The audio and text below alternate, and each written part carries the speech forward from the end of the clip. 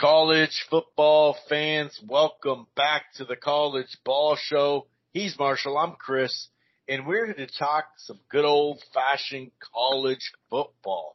Obviously, we'll start the show with Week 8 recap. Ohio State just shut down the Nittany Lions, making it 7 straight over Penn State. Overly conservative offense, but really good defense from both sides. It was a defensive battle. We had some close calls as well, especially Washington and the Sun Devils. That was a really, really close one. Bama was looking like they were going to get upset until the second half started. UCF hung with Oklahoma all the way down to the wire. And speaking of all the way down to the wire, we had Utah upset USC. We had Miami upset Clemson in overtime. And then we had my Golden Gophers getting it done for the first time in Iowa City for a long, long time. So I was just talking to Marshall saying, hey, you know what? I wish we could just shut down the season right now. You know, just shut it down. Don't want anything else to do with it. Just shut it down. Both of my squads that I cheer for, stop some streaks. No, but anyway, we are going to get into Week 9 preview, betting lines, predictions, against the spreads, upsets. We have number 8 Oregon and number 13 Utah. Tennessee, a ranked team, going to Kentucky. Another ranked team at Oregon State going on the road to Zona. I think it's on the road. Louisville and Duke. Kind of matters who's going to be starting at quarterback in that one, although Louisville, looking a little shaky. Maybe that'll be a tight game. There are some other games that we'll talk about as far as, those games flying under the radar that may not grab your attention.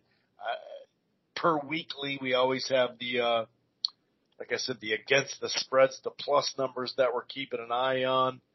But if this is your first time listening to the College Ball Show, welcome. It streams live right here on blogtalkradio.com/Rope-A-Dope Radio. You don't have to go to Blog Talk and Rope-A-Dope and download the show directly there. You can find the College Ball Show under Rope-A-Dope Radio on Apple Podcast, iHeartRadio, Player FM, Google Podcasts. You can download the podcast app in a host of other places as well. While you're at it, why don't you head on over to thegruelingtruth.com and Sports News 24. And one more thing. With DirecTV, stream the MLB postseason is here. Sign up and catch every game live on DirecTV Stream. No satellite dish, no cable box required for a limited time. Save $30 when you sign up today. Choose the DirecTV Stream package that's right for you, starting at $64.99. Okay, I'm going to go ahead and bring in my co-host, Marshall. And if it sounds like I'm a little angry, even though my 2 squads left, Uber Eats it is Uber Eats. It's not the restaurant. Uber Eats just screwed me. They said they delivered the food. There's no food anywhere around, but luckily I did get a refund. But I am so hungry right now. So if I'm a little moody, I'm sorry about that. But let's go ahead and bring in Marshall. What's going on, Marshall? How you doing, my friend? I got a question for you, Chris, to start off the show, just because I enjoy having a sense of humor sometimes. Where were you born, Chris? I was born in Minneapolis, sir. And I was born in St. Paul. So I just wanted to share that because apparently one school across the country made Twitter this week when they did a random YouTube trivia game to put on their billboard or the Jumbotron. And what do you know? Adolf Hitler popped up. Oh, yeah, trivia. I heard about the trivia. I did hear about the trivia. Oh, shit. So there's a lot of different trivia questions, you know what I mean, that you could ask. And it wouldn't have anything to do. I'm German. We don't have to bring anything else up past that. You know what I mean? Yeah, I heard about that. I don't know who got hired to do that, but they're not hired any longer. When I was literally leaving basketball practice and my buddy posted the photo on Twitter, and it was like, who thought that putting Hitler, where was Hitler born, country trivia, Right. was what? I literally had to, I'm like, okay, that photo looks real. That's not anything fake, but who in God's name thought that's a good idea? I didn't know you were born in St. Paul, though. Yeah, born in St. Paul. Yeah, we're Twin City brothers, through and through, my friend. So, but sometimes college football provides humor off the field in a delightful way. I don't think they had any intentions. I think they literally wanted to play a random YouTube trivia game, but when Adolf Hitler pops up, it's probably not that good. So, aside from that, we did have a very, fun college football weekend. As I said on the show last Monday, I expected this kind of weekend because the weekend prior was a pretty melodramatic weekend. This weekend, although a lot of teams, as my co-host said, sucked it up, a lot of times, hey, if the college football games are close and there's a ranked team playing a team who's not ranked, they're making them sweat, that's great television viewing. Even though I never really been a huge fan of the coach Dana Holgorsen at Houston, man, they almost knocked off Texas. Houston had that miracle. It didn't look at that at the start. No. It looked like it was going to be a blowout. Yeah, I mean, there's so many games to pick about. This is one of them. I mean, hell, Texas gets up 14-0 on Houston, and Houston punched back. And that game was 24-24 in the fourth quarter. During the second half, Texas's quarterback. They got up 21-0, by the way. Oh, yeah. 21-0 in Houston. But Dana rallied the troops. And in the second half of that game, Ewers, the Texas quarterback, decided to try to take on a linebacker, which was a bad decision. He should have slid. He got absolutely lit up. And that shoulder said, dude, you're done. So the backup comes in. Texas pulled out the win, but hell, Houston had the ball 4th and 1 on the 10-yard line. And, the new thing nowadays, Chris, is that even though it's 1 yard to go, almost every college football team goes in shotgun, which doesn't quite always make sense. You need 1 yard, and you're putting yourself 7 yards back. They did a little roll-out play. It failed. But Texas got a punch. And for my kind of opening rant to tie it together, and I'll throw it back to you, Oklahoma, dude, they got a couple of punches too. Oklahoma missed a couple of field goals. UCF had a pick 6. Malzahn almost walked into Norman and said, hey, dude, Venables, sorry, boys, we're going to take that 0 off your score sheet. When I left basketball practice there, UCF was up on OU. That's a score I definitely did not expect to see Oklahoma Sooners trailing. I know that a lot of gambling people picked UCF as a 20-point dog. Yeah, like a plus 17 or whatever. I didn't touch it, but I heard a lot of that. I ended up not touching it, but now I get it. And Oklahoma, hey, the score. Well, Oklahoma was down, and they were able to get up about. You're able to get up. What was it? About 10 points, or 10 or 11. And UCF punched back. I mean, it was just one of those games where Oklahoma maybe had a little bit of a hangover effect from that Texas winner out something. I don't know. Yeah, they were off a week too. Yeah, off a week. So maybe they partied too much. Maybe didn't take it seriously. And hey, we're at home. We're an 18-point favorite, something like that. We're riding high. UCF came in there and they made them work. Oklahoma missed a couple field goals. Like I said, they had a pick 6, a couple of turnovers. And UCF drove down there at the last part of that game and they scored a touchdown. They needed a 2-point conversion to tie it up and possibly go into OT. And Oklahoma batted the pass down there at the end. But damn, Chris, the fact that the number 8 seed Texas had to hold on, 6 Oklahoma had to hold on to the Big 12, and number 5, you said Washington had to hold on. All 3 of those teams won by a collective 16 points. And all 3 of those teams were relatively heavy favorites. So that is one reason, as you said at the start of the year, this is the best regular season in all of sports because you get weekends like this. There was not upsets, but all 3 of those games, if you were a fan of either of those teams, man, you got a delightful game on Saturday. Hey, that plus 23.5 worked out for me in that Houston game. But like I said, when it was 21-0, I said, well, that thing's gone. Anyway, let's flip the page. There's more bets to be had, No, all of a sudden I'm like, check the scoring. I'm like, oh, hold on. We're doing fine. Everything's good, actually. Yeah, that was pretty crazy, man. So let's start with the creme de la creme game.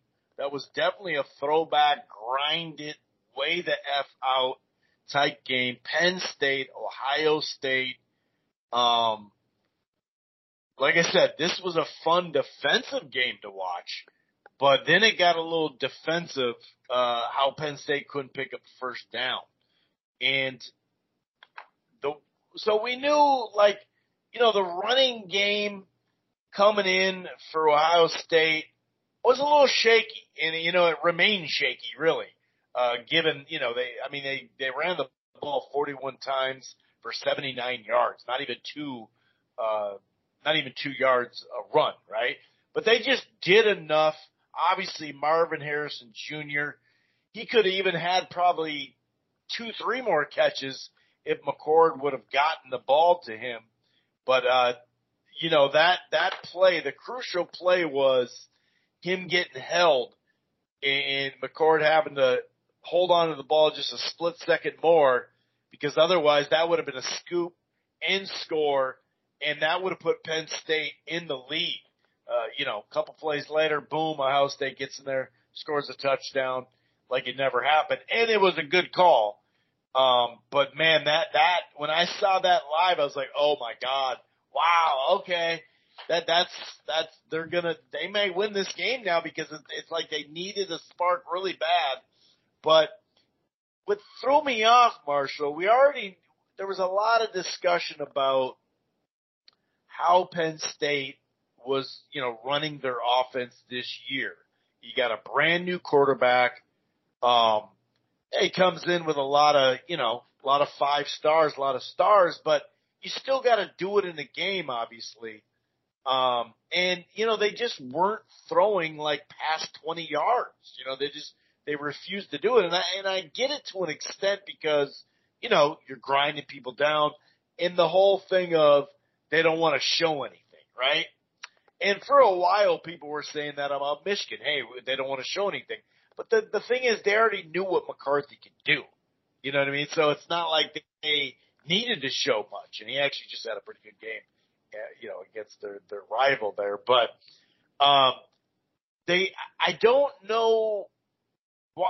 It just threw me off to throw 42 times in a tight game. That really threw me off. And it's like a lot of people were saying, well, Ohio State was playing for the run. Both sides were playing to contain the run, but it just seemed like you didn't. I mean, Singleton had 9 carries for almost 50 yards. It just didn't seem like they were even trying to get the run going. And they were going to the pass early and often, way too early and often, especially if you haven't shown you can do it yet. So I think the combination of a couple of 3rd and 5 conservative run call, then you get conservative, and then you kick a field goal instead. Who knows if they would have picked it up throwing the ball 3rd and 5, but you might as well at least try or put it in the dirt or something. Just throw the ball at 3rd and 5, not 3rd and 1. So yeah, McCord is still going to have to tighten up his accuracy. But it sure helps when you have Marvin Harrison Jr., because a couple of them is just throw it to him, dude. I mean, one time he got held and still caught the ball, really badly held too. But you could tell both. Those are some of the top defenses in the country. It just one has weapons, and he's got a young quarterback, sure, but still, it's get the ball to Harrison. I wonder if Ohio State's going to run into a problem, because they're just not running the ball this year when they go against Michigan. But it was kind of too aggressive passing early for me, Marshall, with Penn State. And then they got conservative in certain times too, where you're like, well, actually, it's 3rd and 5, dude. You got to at least try. Yeah, I was just thinking about that. It almost does feel like for the last handful of years, Chris, Penn State has had like a future NFL running back. I know after Saquon left, I can't remember the exact name of the guy, and I'm not saying he's Saquon Barkley, but he was another NFL product / hype running back. So this is maybe the first year they've had in like 5 or 6 years where the running back is maybe not like a stud. And if you look at that box score simply just from looking at the running attack, they averaged 1.9 yards a carry, which has always kind of been their MO. Penn State's never really had a huge like 5-star quarterback that can just sling it. They've had some okay guys, but nothing elite. But when you're known for your ground and pound game and you're averaging 1.9 yards a carry, I guess that kind of does correlate in as to why you are throwing it 42 times. Obviously, 42 is a high number though as well. So maybe the whole offensive script itself wasn't quite meant to be. With that said, and Ohio State's offense has been nothing stellar either. This is a team that if Maryland knows how to kick a damn field goal, they should have been down half to Maryland. They've had many games this year that have been close because their offense has not been the flashy bunch it's been in the last handful of years. But they still got the job done. I think Ohio State has proven this year, Chris, that with the teams they have played, their defense is legit. I think this Ohio State Buckeyes defense must be pretty good because in the few times they've played elite teams, their defense has showed up and it's kind of helped them carry an offense that, you know, for all the hype saying, hey, they have the best receiving core in the country. If you do, why are you not scoring more points on people? And if you do have the best receiving core in the country, maybe your quarterback is just still trying to find his rhythm and groove, I guess you could say. So overall, that's where it is. Yeah. So I suppose kind of like you can have all the shiny toys you want, but if you can't get the guy the ball, then I guess really kind of what does it matter in a way? So well, it sure mattered in this game. I'll tell you that. Yeah. I did take the first half under. That was an easy bet. I should have maybe stopped after that. You said freeze the day. I should have froze my day there because the rest of the day got a little dicey. But yeah, the first half. I had the +7. I had the +7 on Penn State, and when I saw the 12, I was like, they're for sure going to go for 2 here because they know they can't hang in overtime. Sure. They're not going to be able to hang in overtime, so they're going to try for the 2-point conversion. The pushback I'll say though, Marshall, Ohio State ran it 41 times and only averaged 1.9 as well. And if you look at the longest run they had was 12 yards. I mean, that Singleton had a 20-yard run. I just think they just abandoned it because it's not like Ohio State had this major lead. No, it wasn't a big lead the whole time. I can see if you're like having to come back the whole time, but you know, it was pretty late in the game when it was 20-6. That was in the fourth quarter when it was 20-6 with 4 minutes left. That's when they went up. You know what I mean? So I still think both of them averaged 1.9. It's just one of them tried it 40 times. Yeah, and obviously this is a game at Penn State with the way this college football year's gone. You're not out of the Final Four chances. It definitely hurts you. Well, actually, they can't make the Big Ten championship, I suppose. But this team's not they done. Can still make it. They're still hanging in there.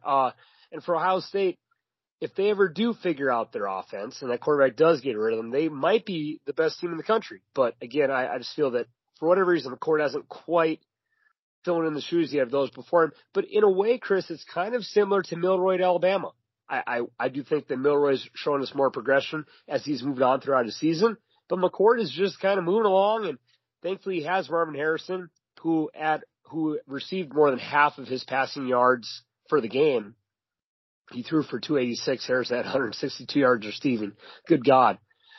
But hey, Ohio State, again, another close game. You pulled it out. For all I know, Penn State did not have 10 men on the field, so they won a fair heads-up game. But they got the job done. And now, looking forward for Ohio State's next couple of games, you go to Wisconsin, who's not the Wisconsin Bowl. You go to Rutgers, you got Sparty up. So the next couple of games, maybe the offense get in rhythm because then they got your Gophers at home, which will not be easy, and they finish at Michigan. So we'll see. Again, Milroy's made progressions. Maybe this McCord can too, because they definitely will need him to step up his game more once the games get serious in the month of December / potentially January. Well, he has made more progression, but he had a lot more to progress, if that makes sense. Like, he was really putting shit in the dirt, earlier this season. So, whereas McCord, actually came alive in that second half and had the, really started to come alive. He had most of his good stuff in the second half. And then remember he had the last drive against Notre Dame. He completed a bunch of good-ass throws there. So I think McCord's better than him, but you're right as far as progressive. But I think he had, was really raw. So I don't know. We'll see. But yeah, McCord is his thing is just barely off, like just behind him. You know what I mean? He's got to tighten that up, dude. He's got to tighten that up. Because that's a good way to put it. That's a really good way to put it. They have a chance to win the championship this year, but if they can't tighten that up, here we are. It's almost November. You know what I mean? Yeah. So I was pretty shook when I saw Tennessee go up 13-0. I was like, whoa, okay. Are we going to get some offense here? And it was still, 20-7 or something like that at half? I didn't see that coming. I thought it'd be a competitive game, but then on the flip side, I didn't see, them putting up all those points in the second half. It was all Alabama in the second half. All 5 scores by the Crimson Tide. Yeah, and that was a game where the only reason I didn't get, I guess, too crazy about it was because it gave me an image of Florida, Chris. But I will say, they strung you out a little bit more. My poor Vol sister, she sent some text messages when she was not too happy. But so in the Florida game, if you remember, when Florida played Tennessee, Tennessee's first drive of the game, boom, boom, boom, scored like 5 plays. They're looking hot. Second drive, pretty good. After that, nosedive down a cliff, like avert the plane, like planes crashing.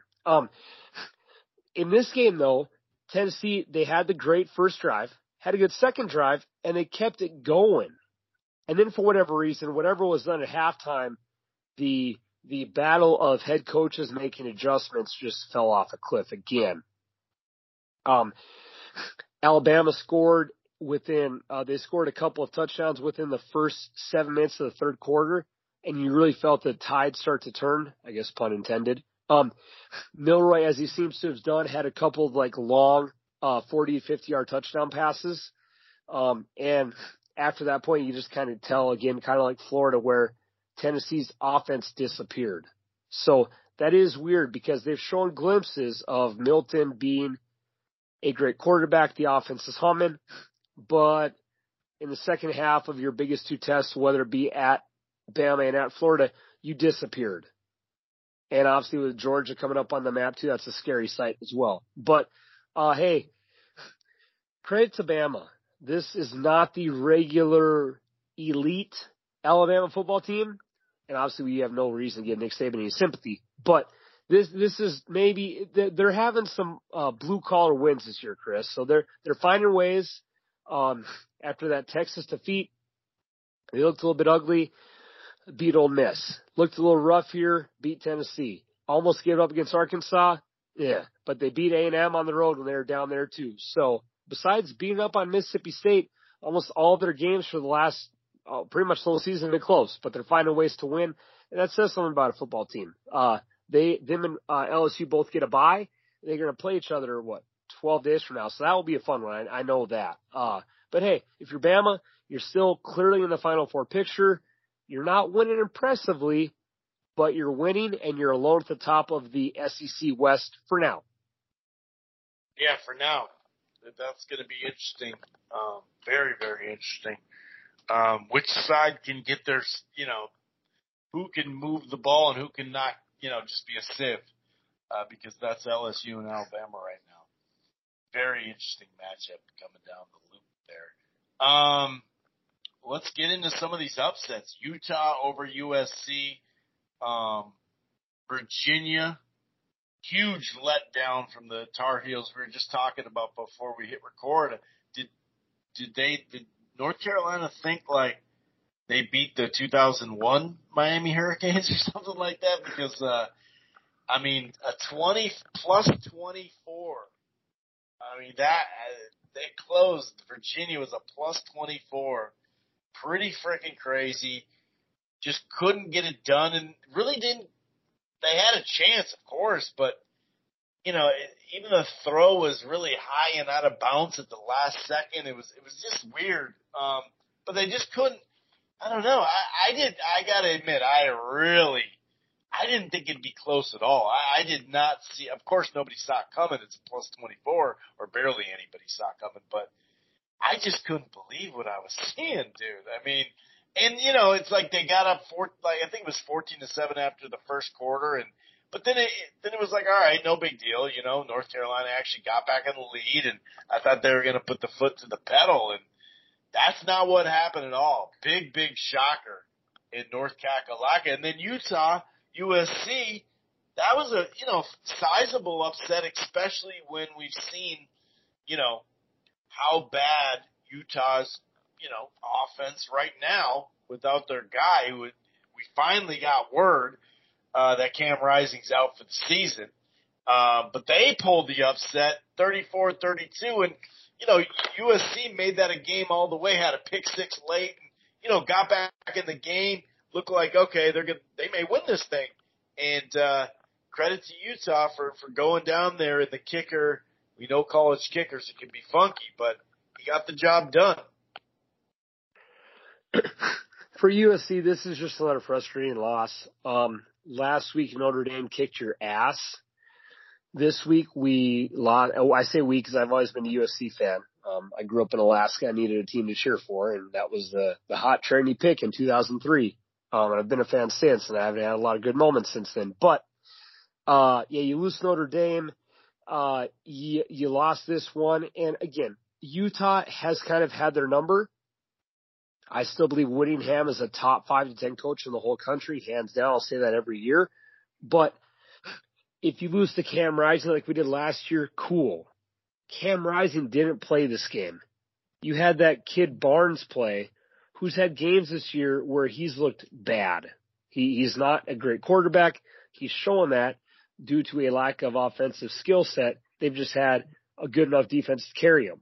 But Barnes was 14 of 23, 235 yards and 3 touchdowns. Like, dude, that's not a bad line. Like, he's looked kind of like a bum, but not in that game. And Caleb Williams had 0 touchdown passes. That probably, I think he had like a streak of 29 games, Chris, where he threw a touchdown. So, man, you saw him get pissed last week after the Notre Dame loss. You saw him look, disheveled after this loss. Like, that's just back-to-back bad losses. But I was telling my co-host Chris before the show, if Lincoln Riley ever wants to like legit win a title, you gotta let your boy Alex Grinch go.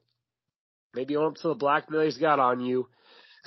But USC will never have a defense. Like, this is a game where that team. It's not like they don't have the money to go get one. Utah's offense should not have scored 34 points. Period. Maybe they got to have the defensive coordinator get a house bought for him. Maybe if you buy the D's coordinator's house. All I'm going to say is, okay, so all I'm going to say is 17-5 Lincoln Riley so far through 22 games. 17-5. Now I'm looking at it. Let me make sure okay, Clay Helton, 17-5. I don't know. I'm just looking at it. I don't know. I'm just looking at it, and I'm pretty sure Clay didn't have okay, I'll leave it alone. I'll leave it alone. But you're right. 4 years in a row, or 4 wins in a row now, 4 straight wins versus USC. This goes back to the AP poll era, which goes to 1936. 4 wins is the second longest streak by any Pac-12 team when you're talking about going against USC. So that shows you their dominance, but also like, holy cow. That's I don't know. I was expecting, like, even earlier in the year when it didn't look that good on defense, you figure they kind of get it going a little bit. And the one thing is they were on third downs getting after the passer and stuff like that. And yeah, it's like you said, they need a new coordinator, no doubt about it. I mean, it's just, I don't know, man. That was crazy. And then Virginia. Oh, it was the second time since 1936 where a team who had a record of 1-5 or worse beat a top 10 team on the road. So since 1936, it's only happened twice in college football history where a top 10 team has lost at home to a team who had a 1-5 record or worse. That's all I got to say. Like, in that 24 points, I'm looking at it right now, largest upset by an ACC team since 1998. That is a wild stat that you read there, man. Jeez, that is just ugly, ugly, ugly. Man. For other teams, just shook, dude. They look. That's bad. I don't get it, man. No, I don't get it. They were looking like the real deal. Yeah, I got nothing. For other teams that I do support, Ole Miss beat Auburn. They actually covered the spread. I should have sucked my gun and bet that one. Ole Miss wins 28-21 against Auburn. Auburn's 3-4 on the year. They're 0-4 in the SEC.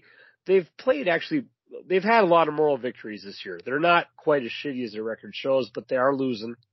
And Mizzou, I'm still not the biggest fan of the guy, but he's what's this guy got to do? I just think it's just the personality rubs me the wrong way. But I know, but when you say a fan of him, is he coaching good?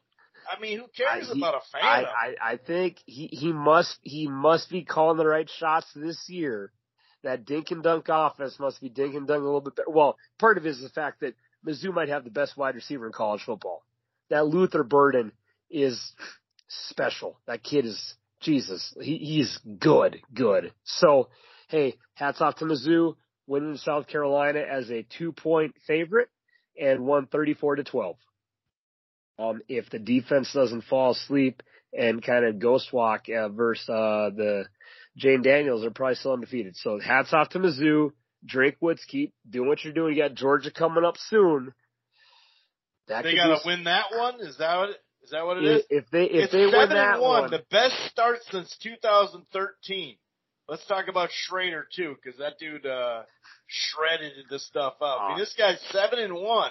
It's been 10 years. It's been a decade, and then you're trying to get him out the door. I love the players. So I'm happy to see the players have success. But hey, he's calling the right shots this year. He is. So 7-1. If you've not seen Burden play, or if you do like college fantasy football, put him on the team, because that dude he's electric. He's like I said, definitely a top 5 wide receiver in college football. He's special. A former Gopher running back, but we couldn't afford him anymore. No, just kidding. Bucky, 3 touchdowns. Oregon outlasted Washington State. That was actually a pretty damn competitive game there for a while, but they got it done. They grinded it out. They kind of they had those North Dakota State looking unis, that color anyway, going for them. And that one, Oregon's always got different colors and whatnot. And like I said, for me, as far as a personal level, it had been, I think, 6 or 7 straight times since Clemson had these winning ways for a long time against Miami, and they put it to a halt in overtime. And Clemson, I mean, you could legit say they could be undefeated. I mean, how many times can you fumble near the end zone? It's just unbelievable. And the only way I believe it is, well, I've seen it with my own eyes, and my Vikings, had through 5 games had as many fumbles as they had the whole prior season, and 4 separate things happened at the goal line. So I can definitely attest to that. But the Vikings and Clemson, if you measure them up in college football, one's a lot better than the other. So that was that was crazy to see. But Miami, with their backup quarterback, who's kind of their next in line guy, did just enough. They ran for over 200 yards, got the job done. And then my Gophers, I called it here on the show. I called it on the Viking/Gopher football show, because that wasn't going to change. But, something had to give. So many times Minnesota has been so close to beating Iowa. PJ Fleck had yet to beat Iowa. And it's the first time that, the Floyd of Rosedale pig goes back to 1935. And it's the first time they won on the road in Iowa since 1999. It's the first time Minnesota had the axe in the pig at the very same time since 1993. So it had been like almost 10 years since we even beat Iowa. Jerry Kill in flex. So just a big program win. And yes, I will be taking a picture with the pig come springtime. You can guarantee that. I hope they beat Wisconsin again because I lost my I accidentally deleted my axe, the axe. But we've been doing good with that, so we'll get the axe again at some point. But man, that was such a big program win, and a lot of people talking about that punt return. They say it's a messed up call. Hey, I didn't know the exact rule either, but when the rule of thumb of it is you can't do the poison thing. You can't say get away from the ball, get away. You can point if you're just pointing, but you can't. The second people keep thinking it's his left hand that did the fair catch thing, it's actually not that. When you say get away from the ball, a lot of people call it poison. There's a bunch of codes for that. When you say get away from the ball, that means it's a dead ball right away. You cannot pick that ball up anymore. In fact, it happened to the Gophers in week 2. So that is a legit call. That's in this whole stepping out of bounds thing. The referees never said that. The television said that. The referee never thought he stepped out of bounds. They went right to the review and checked it out. And, it sucks, no doubt about it. Don't get me wrong. But if you read the NCAA rule, you can't do it. You can't say get away from the ball to your teammates and then pick it up. They made it illegal. I forgot that they changed it. They actually changed it a lot longer than I thought. But when I went, did a little research, it's like, oh yeah, that actually is the rule. I didn't know that. I would have taken it either way. I can give a shit about that, obviously. But a lot of folks are pissed about that. I get it. But hey, another freaking under in a 30.5 over under hits for Iowa in an Iowa game. But finally, my Gophers get over the hump, my friend. Any last items before we start to get into week 9? Yes, I just want to summarize. Well, 2 quick things. One, speaking of Mizzou former coaches, and this guy didn't have a good run there either, but hats off to Barry Odom, who is now the head coach at UNLV, who's been a doormat program since you and I have pretty much been friends. They're 6-1. I don't care who the hell you're playing. They're a D1 school. UNLV is 6-1 this year, and that program has been dog trash or dog water since we've known each other. So hey, that tip of the cap to what he's doing there, good for him. I'm happy for him. He kind of had a rough run at Mizzou, but hey, if you can make a really bad program into 6-1 and go to a bowl, tip of the cap. And lastly, the crazy life of the Big 12 continues as Baylor beat Cincinnati on the road. Oklahoma State whooped up on West Virginia in West Virginia. BYU killed Texas Tech, which didn't really make a whole lot of sense. And K-State whooped up on TCU 41-3. Aside from Oklahoma and Texas, the other teams in that conference are literally just taking turns throwing knockout punches to each other for the whole year. It is so weird to see, but I'm sure next week will be crazy as well, and I'll have an update for you again at that point as well. And screw the damn Rainbow Warriors. They were supposed to go and dance, and they forgot to dance. So that was a good old fashioned ass whooping right there. I'll tell you that. But the boys, you need it. Sometimes you need to get your ass kicked a little bit. We're 5-3. The boys are still we're 5-3. We're still profiting, but hold on, we're 5-3. I think we're 4-4, my friend. Oh yeah, 4-4. Yeah, 4. We were 4-3. Don't mislead the people. Yes. Don't mislead the people. Okay? We're 4-4 on the crafty crap pick of the week. We'll be back above 500. We'll be 5-4 after this next week. Yeah, a rough one. But hey, we're still breaking even. I didn't even know these teams were possible to kick one another's ass like that. I mean, no shit. You're right. Yeah. True. I didn't think that was, I mean, I guess, more power to them. That New Mexico State, I can't, anything with New Mexico, it's something, no, actually, Jerry Kill did come through actually this year for me, now that I think about it. But he went against me too. So, hey, I owe it to him. In fact, the last time the Gophers won was when we had Jerry Kill, last time they beat Iowa. Okay, so we got week 9 on paper. Nothing crazy, right? But like my co-host just said, we all know that this is the best regular season of all team sports. Stop. Don't even try to argue it. It's impossible. You could talk about the rankings. You could talk about the postseason. You could talk about finals and waiting 3 weeks. Talk about anything you want about the sport, right? There's been plenty of issues. You could talk about, Michigan stealing signs. Here's the deal. If Harbaugh wouldn't have cheated, right, my Gophers would have only lost by 5 touchdowns instead of 6, dude. And that pisses me off, dude, because that means something to me. No, I'm just kidding.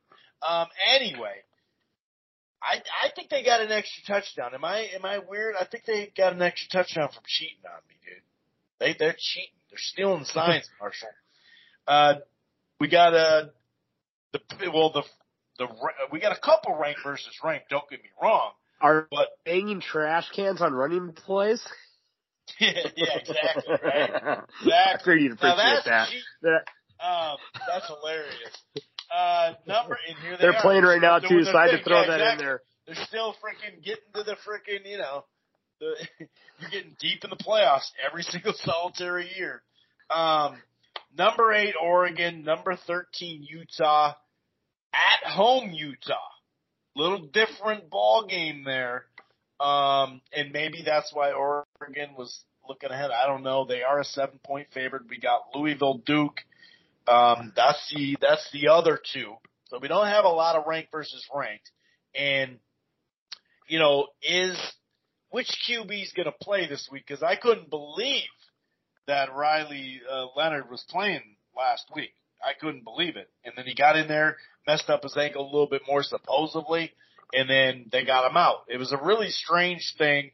They're only a 4-point dog, or Duke's a 4-point dog on the road.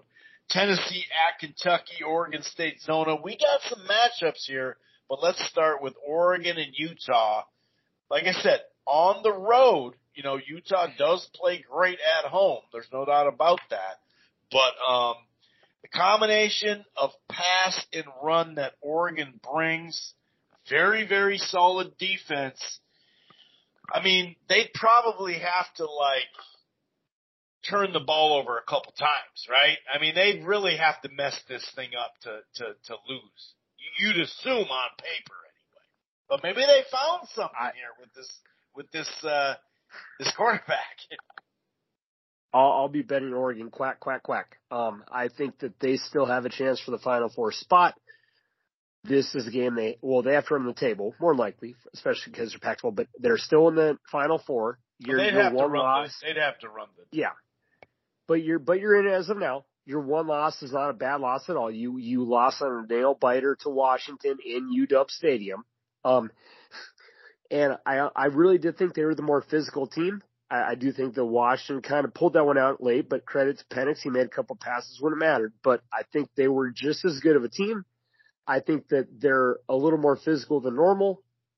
And I little too aggressive on 4th downs. Yeah, and, that's one of those things where, coaches are going to get ripped, they're going to get loved. Like that Staley guy for the Chargers really, I think, kind of opened up the door for coaches to do whatever they want and just quote sabermetrics. I mean, that Staley guy, he's an interesting cat. But he did against the Vikes, man, he got saved. Yeah. He won taking a knee and he cost him his playoff berth. He's an interesting dude. But he did open that box that, hey, it's cool for coaches to go for it because all you have to do if you screw up and say, do it, the numbers told us to do it. That's one of my. I mentioned not that a couple weeks ago. I just listen to numbers, right? It's like, hey, the numbers told me to do it. Yeah, the sabermetrics are in favor. The judge too. Exactly. So, but I do think that whether it's Barnes or Johnson, I do think this is a game where Oregon has a better defense than USC. Is it elite? Probably not, but is it good? Yeah, they repped it. They did pretty well. They're physical, and that's something Utah's always kind of had on teams. But if you remember, Utah kind of playing a physical Baylor team, man, they had to pull teeth for points in that game. I see it being the same kind of way, but the issue for them is unlike Baylor's offense, Oregon's going to score. I know that Utah at home is a special beast. I know I consider their coach to be a top 5 coach in college football, but I don't see Oregon getting held to like 13 points in this game.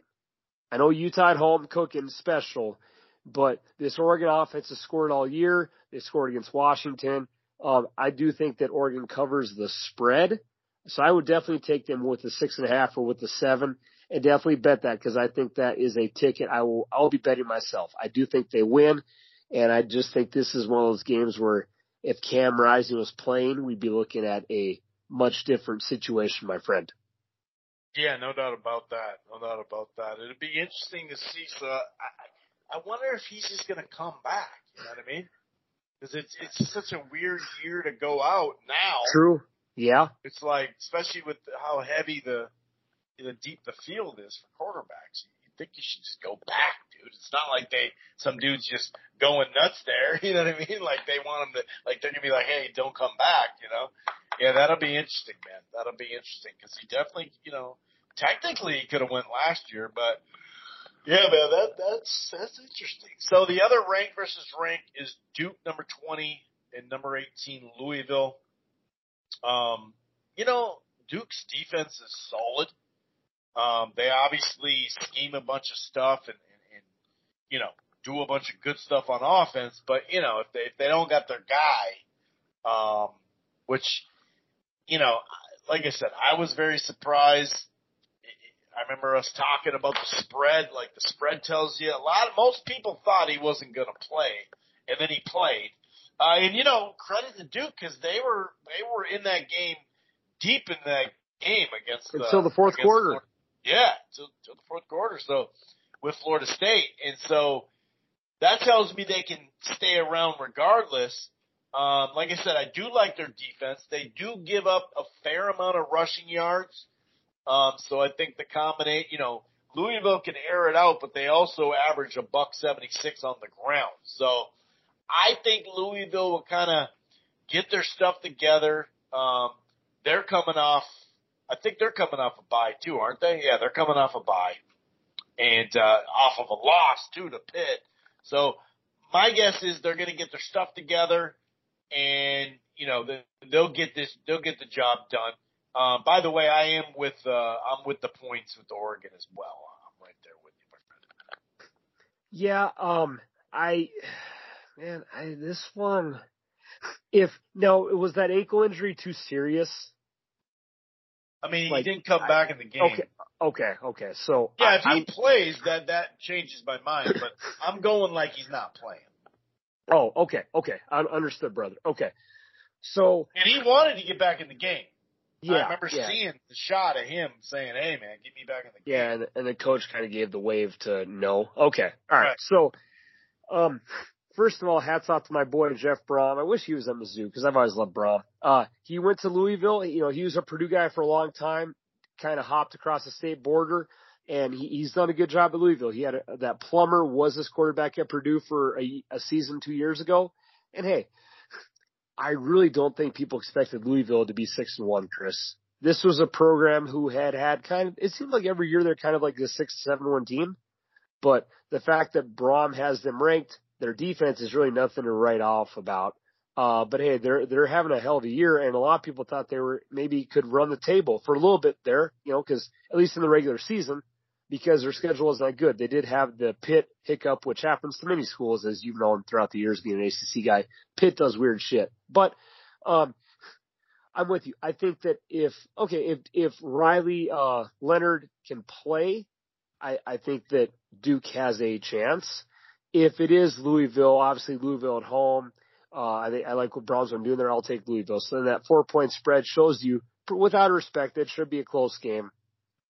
But Hell, to kind of go back and forth here, Plummer for Louisville, 1,900 passing yards this year. So he's fit into that rhythm of what he did at Purdue, and obviously that's kind of like a nice step. It was a good call for Brom to bring in one of the guys he knew, because assistant quarterback's a hell of a thing to have. But what is crazy, Chris, is the fact that right above this game on ESPN Stats is that he actually has more passing yards than Sam Hartman. That's kind of a theme you've talked about throughout the years, kind of combine Notre Dame and Louisville here. Yeah, who would have thought that a Louisville quarterback will have more yards than what should have been a potential Heisman candidate here in Notre Dame? So interesting. I do think that, well, to wrap this up, Louisville loves passing the ball, and Duke's secondary has been highly respectable this year. So since we're not quite sure about what Duke's offense may look like this game, you do know you'll get a fun battle of Louisville's wide receivers against Duke's secondary. Duke's secondary has kind of helped carry that team the whole year with a steady quarterback. So I think that if Plummer's going to sling the ball around, I think they'll be able to pull it off. I guess I'm with you. If the spread's telling us that, I think that's the spread saying, dude, Riley Leonard's probably not playing, because even though Louisville is ranked, I don't know if they'd be getting 4 points at home against a Duke team who's really held their own in pretty much all their big games this whole year, Chris. Yeah, I don't know either. I'm not sure if that would be closer. Well, obviously if they knew he was playing, it'd be closer. But yeah, I don't know. I guess I'm kind of stuck on it. It sure seemed like the 14 points or whatever last week was that he wasn't going to play. So I don't know. It's like it's definitely something that you should hold off on, obviously, if you're going to bet it, because that does change things. Because it's not like it's 7 or 7.5 or 8 or, you know what I mean? So I don't know, man. That's kind of interesting. Tennessee, had a good showing for a half. They're on the road at Kentucky. On the surface, Marshall, this is one where I'm like, it's down to 3.5. I think it opened at 4.5.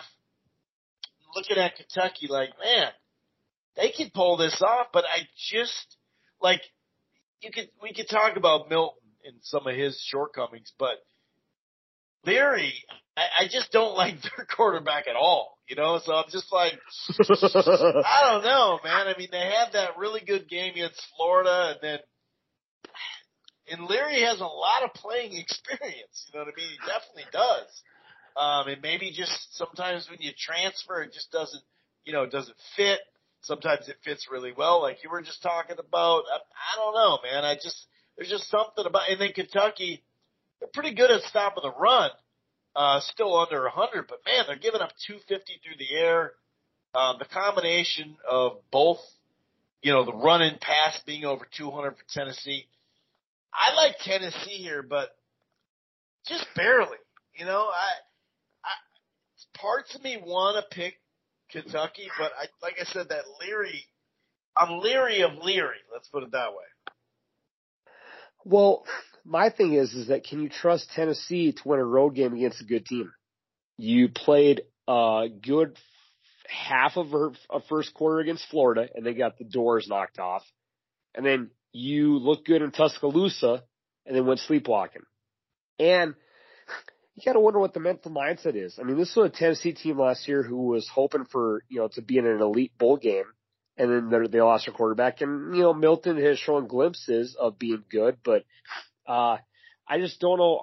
Can they win on the road against an elite? It's not elite. Against like an above average team, like out of all 135 teams, Kentucky's probably like in the 40s or 50s, something like that. So can they win a solid road game? I don't know. So with that said, Tennessee's a 4-point favorite. I'd have to take Kentucky just off principle.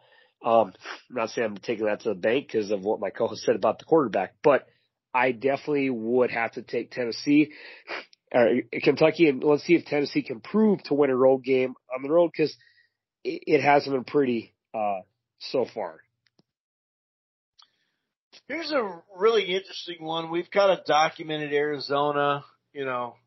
Definitely have a little experience watching this guy's system and whatnot, the head coach, because he was at Miami for a while, went in the pros for a while. Definitely looks like he's got the Cats going, Zona going the right way. They're only minus 3.5 or plus 3.5 at home. Oregon State going on the road. In their last outing, man, I mean, they had a bye week. They handled, UCLA. Yeah, the score looks nice, but they got up on them early. They had that one, man, it's all the way about a month ago. It was September, late September 23rd, looking at it right now, when they lost that 38-35 to Washington State.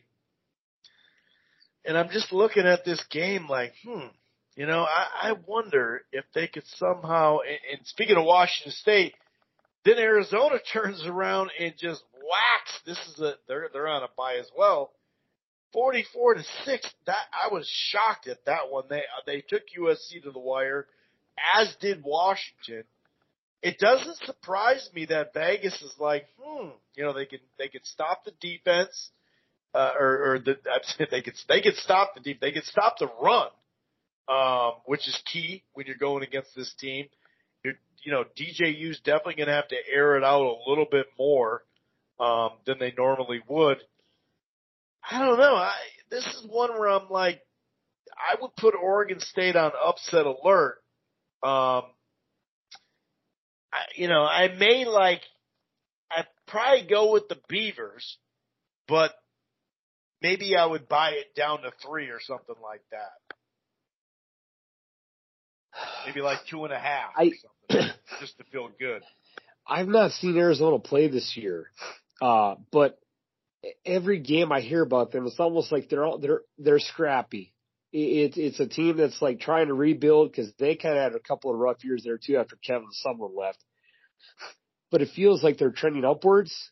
They've been in a lot of scrappy games this year. I think they're going the right direction. They had a really tough start to the year for the injury bug too, like massive injuries like that. I think they're on like their 4th-string quarterback one game. So it's been a tough go, but they're like I said, they're rebounding back.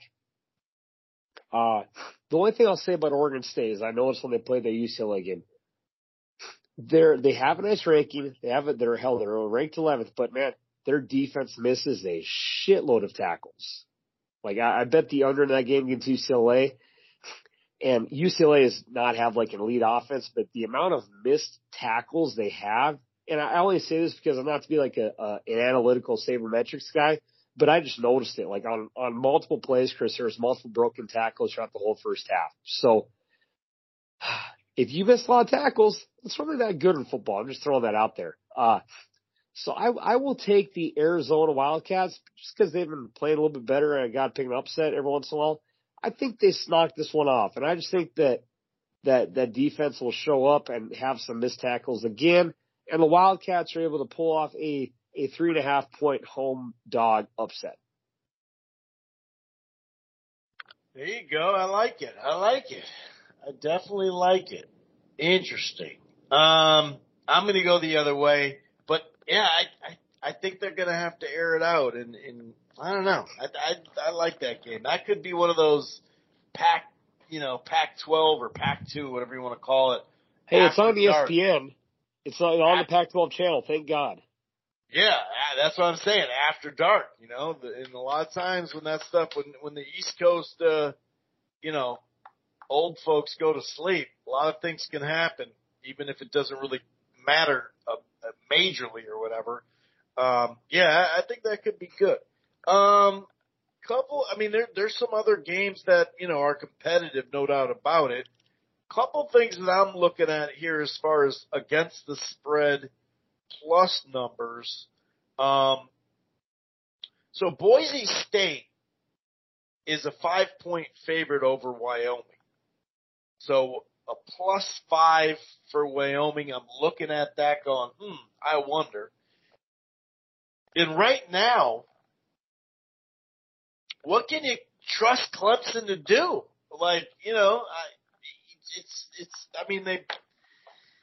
I don't know. Even that game before they won 17-12 or something like that. Yep. Yeah. And they fumbled some more. Like they're just not like you can see the potential, but it seems like as the season goes on, the potential is going away and away because at least those other games you can say, hey, dude, if it's one less or two less things, they'll win the game. You know, that Duke game was, 2 inside the 5 and 4 inside the red zone. Like, at least you'd have a case of like, man, if you take 2 away, they'd probably beat Duke there, you know, and whatever. But it doesn't matter. At some point, you're just like, when something goes wrong, you're like, here we go again, and it just, I don't know what's up with them. So I'm like, are we sure that they can beat NC State on the road by 10 points? I don't know. I'm just asking questions here. Another one is 14.5 plus 14.5 of Florida with Georgia, but this is Georgia without their number one weapon on offense. Yes. So, you know what I mean? So I'm wondering, and we've seen Georgia at the beginning of the season, even with their number one option, still taking a little while to get the engine warmed up. You know what I mean? So 14.5 plus 14.5 Florida, who's an okay team. They're not great. They're not, right there on the cusp, but they're not shitty. I don't know. I'm looking at that plus 14.5 going, I might take that for Florida. I think Georgia will end up winning, but that one's got my eye thinking, I wonder if they can freaking sneak under that, man. I think I'm going to go with that. I haven't put a bet down just yet, but that's one I'm really kind of scratching my head saying, I wonder if they, it makes me feel like they could get under that plus 14.5, my friend. All right. So to catch up to you, I do like, Boise, I do like Wyoming first half. Wyoming's been a great first half team. I will definitely take them with a field goal first half. So I like, Wyoming first half against Boise. I will also gladly take, NC State versus Clemson because NC State is at home. And you're right. And they're having an okay year. But what is Clemson showing to be a 10-point road favorite at all to anybody? I do not know if that part exists at all. And they have a way of having close games at home. Yeah. NC State. Just weirdly.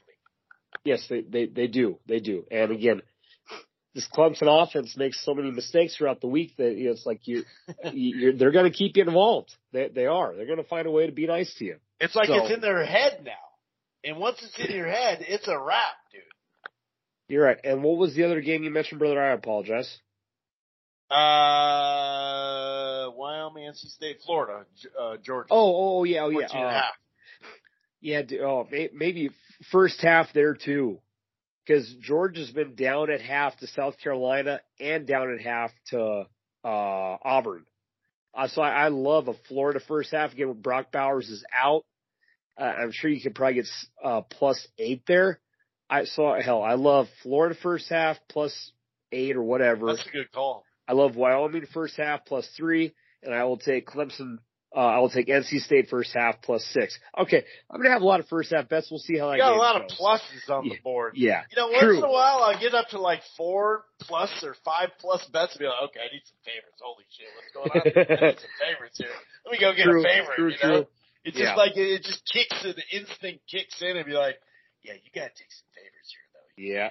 On all these plus numbers. Are we sure Miami can beat Virginia by 18 points? It's 18.5. I'm just saying. I love me some Miami Hurricane football, but I don't know. I don't know. They're coming off hot. Maybe they'll get their ass kicked. Could be. I don't know. Any others ones that before we get to this crappy pick of the week, because we are entering an hour and 4 minutes, my friend.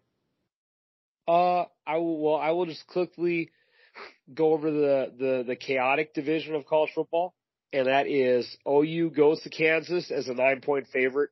I'd like the over in that one. The over 66. Houston goes to wow. Okay. K-State's a 17-point favorite against Houston. Huh. As you always say, huh. Well, Interesting. That seems too high. West Virginia, who's hot and cold as hell, goes to UCF. Currently cold. Yeah. UCF just had a letdown against Oklahoma. UCF's a 7-point favorite. That makes no sense. BYU, who whooped up Texas Tech, goes to Texas as a 17-point underdog, which is a bit high. Iowa State goes to Baylor. If they had a run game, I would jump on that BYU, but they were average like 60 yards a game or something on the run, dude. Iowa goes to Baylor. Iowa State goes to Baylor as a 1.5-point favorite. Oh, that if you bet that game, you just start drinking and pray. And Cincinnati goes to Oak State. Oak State's been hot lately, dude. I gotta give it up to them. Oak State, man, they turned their season around, man. But then why are they only a 7-point favorite against Cincy, who's 0-4 in conference? Again, the Big 12 is absolutely just nuts. None of that makes sense at all. Yeah, that doesn't make sense. So, I didn't notice that for some reason. Yeah, no, that's a good call. I feel Oak State should be a higher favorite for the way the teams have been playing. Next week we're gonna be like, then I also had the plus number for this, and then I had a plus number for that. 18 plus numbers we got this week. Hey, if they all hit, we'll be happy. All right, let's get to it, my friend. Amen. So this is a first, Chris. I believe this is a first of all time. We're doing the Crafty Crap Pick of the Week on a Wednesday. Wednesday night. Wednesday night football. Wednesday night, ESPN2. This is by far the worst game of the week. Oh, Jesus. This is going to be a tough decision, too. The El Paso Miners and their little mining sticks are going. And, dude, Sam Houston, I've bet them like 3 times this year. That team can just not find a win to save their ass. The Sam Houston undefeated the other way. Yes. The Sam Houston Bearcats are 0-7, 0-4. Is that what they are, the Bearcats? I was wondering. Okay. I mean, they're a gritty bunch. So they do play hard a lot. They've had some heartbreakers. They've had a heartbreaker So, Chris, Sam Houston Bearcats are a 3.5-point home favorite against the UTEP Miners. Take it away, brother, because this is a good one. This is a good one because here I'm staring at this frickin' 0-7 thinking, am I really going to pick off the Schneid? I got to get off the Schneid this week. Is that what I got to do here? Man. But when you look at it, what's crazy about this is, and I'm kind of pissed that ESPN took away the points thing because it was always fun to see how bad the defense points were. But you can kind of tell. But, okay, so you only average 74 on the ground, and that's horrible for rushing yards. That's really bad. But then you'd think, okay, that means they're averaging 300 yards. No, they're averaging only 209 basically. So they're only averaging like 9 yards passing more than UTEP, but they freaking run the ball. It's crazy. It's backwards. I mean, they got like 80 yards on them per game. But, however, so that's like, you look at the 168.8 given up just UTEP, you can just run on them. But I'm looking at the 74 number like, well, they can't run. So they're not going to run on them. You know what I mean? So this one is just, it's evenly matched on defense though. 383 to 389 as far as total yards allowed. Oh man, I'm going to have to do this, aren't I? They have 2 wins. FIU, you got to be feeling bad, FIU, right about now. They both played a competitive schedule. I'll put it that way. But you're right. Sam Houston has just been right there. I mean, Air Force is a pretty good team, 13-3. Liberty, good. Yeah, you're right. They really have. Yeah. Speaking of FIU, they lost in double overtime to them last Wednesday, in fact. That's right. I forgot about that. Something's got to give. They're not going to go the thing is, if you think you're going to walk into Elliott T. Bauer Stadium and just get a dub, it's just not going to happen. It's not going to happen, okay? I'm getting off the schneid this week right with Sam Houston. Sam Houston Bearcats. Bearcats with a K, okay? The cats part is with a K. I don't know why. Is there something to that? Is that a different type of Bearcats? I don't know. But what I do know is my Sam Houston Bearcat. The Sam Houston's going to get the dub. They've been knocking on the door against good teams. It's time to kick the door in, Marshall. Yes, sir. And with that said, I'm going to flip the script for the alumni battle. The Sam Houston alumni battle is pretty grim. It's not good at all. The top 10 people Google lists I don't recognize. I like to think I'm somewhat of a well-cultured person. And the reason I give my tip of the cap to UTEP is because if you ever watched the movie Glory, it was about the first D1 college basketball coach to have a starting five all-black players. And it's actually a pretty badass movie based on a true story. And that's really all I got to say. So I love that movie. It's a great basketball movie called Glory Road. That automatically wins the alumni battle for me, being the basketball coach I am. And they actually have Antonio Davis, who was an NBA player, and Aaron Jones, who's a Packer running back. So they win. So I'll be taking UTEP in the alumni battle, but I'll be supporting my co-hosts and those Bearcats. I'm going to bet them too. I think they get the job done. They get off the schneid. And that wraps up our show. I promise you the Big 12 will be absolutely bonkers. And if you bet a team and you lose the bet, you can't complain because that conference has been batshit crazy all year. So enjoy some baseball night, enjoy some football night. Wherever you listen to the podcast, we always appreciate your support. The boys are out. Have a good one. Peace.